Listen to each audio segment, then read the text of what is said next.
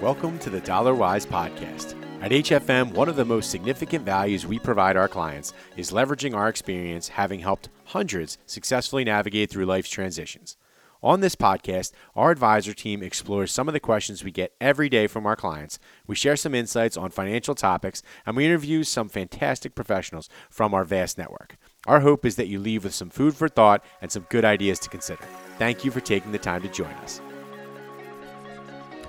Hey everyone, my name is Jason Gabrielli from HFM, and I'm here with my partner Michael Pelosi. He focuses a lot on our 401k side of our business, so I brought him in to talk about target date funds. And whether you realize it or not, there's a good chance that if you're a participant in a 401k plan, you probably have a target date fund available to you. You may even be invested in it. In a lot of plans, the target date fund is actually the default option. So if you don't make a choice, you just decide that you want to start participating in the 401k plan and you start doing your percentage. If you don't pick an investment option, you end up typically with the target date fund. And the name of the fund takes a little bit of a different flavor depending on the fund company. But what we see most often is that you're going to see a year in the name of the fund, like 2035, 2050, 2060, something like that. And what that year delineates is the year in which that you're going to be 65 or plan to retire. And the point of these target date funds is that a manager actually manages it on your behalf, knowing that everybody that's in that target date fund has the same time horizon for retirement. Now, that said, target date funds weren't always around. I know, Mike, you were telling me, like, when you have started out in the industry, it wasn't always target date funds, right? It was a lot different. Yeah, no, they were just individual funds that you had a lineup to choose from, and most of the lineups were for the individuals to pick the funds on their own, trying to determine what's the best risk tolerance, best asset allocation for their individual situation. And they were mostly stocks, bonds, and some money market funds, and target date funds didn't really start to come into play maybe about 10 years ago is really when they took off. I remember back when I started, what a lot of people would do is they would just kind of look at what their neighbor had. They'd be like, oh, what are you using in your 401k? A little bit of T. Rowe Price fund, a little bit of this.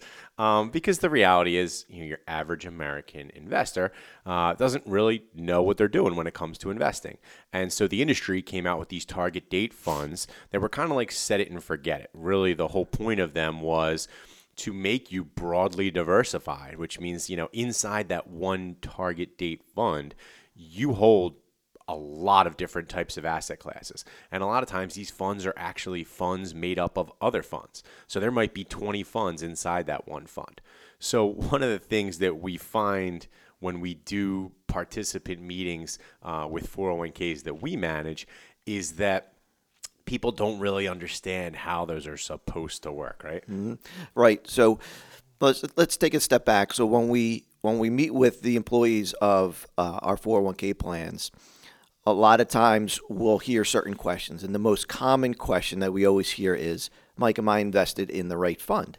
So we'll sit down, we'll take a 15-minute meeting with all our employees, and we'll look at the funds, and I'll ask them how they went about picking their funds. And the first thing to say is, well, we want to be diversified. We want to have a mixture of different funds. So when I look at the majority of our employees' funds when they pick, surprisingly, when we're talking about target date funds, they have 2 or 3 different target date funds. They may have a 2035, a 2045, and a 2055. Well, they're trying to be diversified, right, Mike? Right, and they're diversified. I said, help me understand why you have 3 different funds, and they want to be diversified. So I go into and explain how the target date funds work. As you alluded to earlier, usually it's a one fund managed by the fund manager, and it is already diversified. And I told him you're owning all of the same asset classes, but just in different dimensions. And the purpose of the target date funds is really you only need to own one target date fund that's closest to your age. And most people never really understand that we should be owning one. So we teach them and we help them reallocate. Well, yeah, it's funny because even the topic of diversification, which is a topic for another podcast, is huge. People a lot of times just think if they own a bunch of stuff, it's diversification.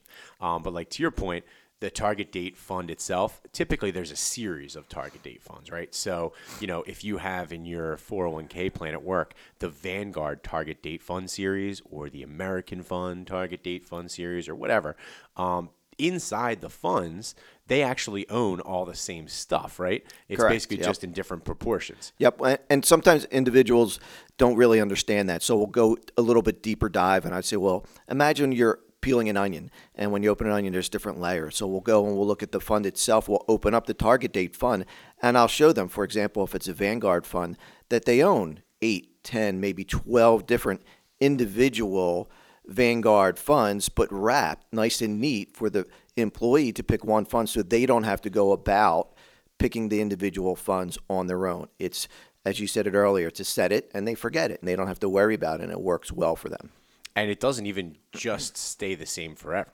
A lot of people start to believe that if, they get in the 2045 fund and it's, maybe 70% stock funds and 30% bond funds right now, that it's going to stay that way. But that's not the case, right? Correct. So the way it works is the longer time frame you have to age 65, there's going to be more stock funds in there and less bonds, because you want to have time on your side to appreciate, to realize the appreciation of the stocks over time. But as you get closer, usually within 5-year increments, each year automatically, which is the beauty of the target date funds, they will start to reallocate, selling off some of the stock funds and go more into the bond funds. So they're taking the wins supposedly off the table, and they're moving to more safer vehicle, so that over time, all the assets that have appreciated, you're starting to conserve it as you go into retirement.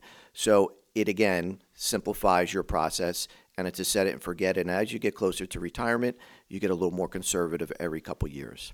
I know when I would meet with participants in some of our plans, one of the questions that would come up a lot was, when should I get rid of the target date fund, or when should I start? Like you said, there's usually also a menu of individual funds that people can pick from aside from the target date funds.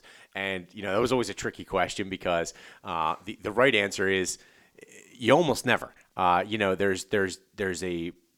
We usually put together target portfolios for our plans where we'll build fund menus or fund models out of the funds available. But other than that, if you're not comfortable with doing that on your own, and you don't have models available from an advisor like us, it can be challenging to pick your own allocation. And it's always good to remember that the target date funds are built by a professional to be diversified. Yep.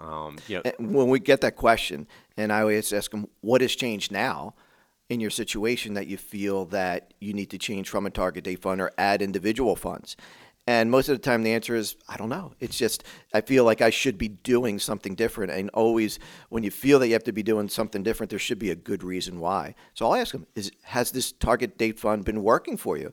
And they look at the performance, or they look at the simplicity, and they say, yeah, it's been working fine. I say, well, then if it's been working for you for the past 10 or 15 years, it probably will continue to work for you going up to and then through and into retirement. Yep, and with everything, they're not perfect. They're definitely a lot better than what people used to do, which was just randomly choose, right? They would pick whatever did very good the last 2 or 3 years, which is not a good way to invest your money long term.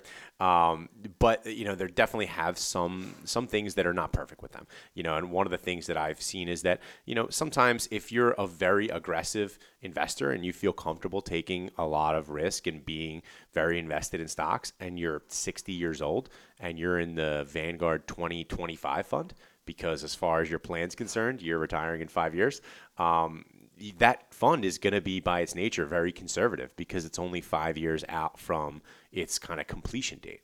And so a lot of times I've found that, in that kind of scenario, it makes sense to either go longer out on the target date. So even though you're 60 and you're going to be 65 in 2025, maybe you do the 2040 fund, or you do the 2045 fund, or maybe that's when you think about building a mix of something on your own that's more based on your risk tolerance and not just the timeline. Correct. Yeah, we find that out a lot when I speak to employees in our plans. They may be 30 years old and their target date fund is more aggressive, and it may be a 2045 fund or 2055 fund, something long term. But by nature, they're very conservative.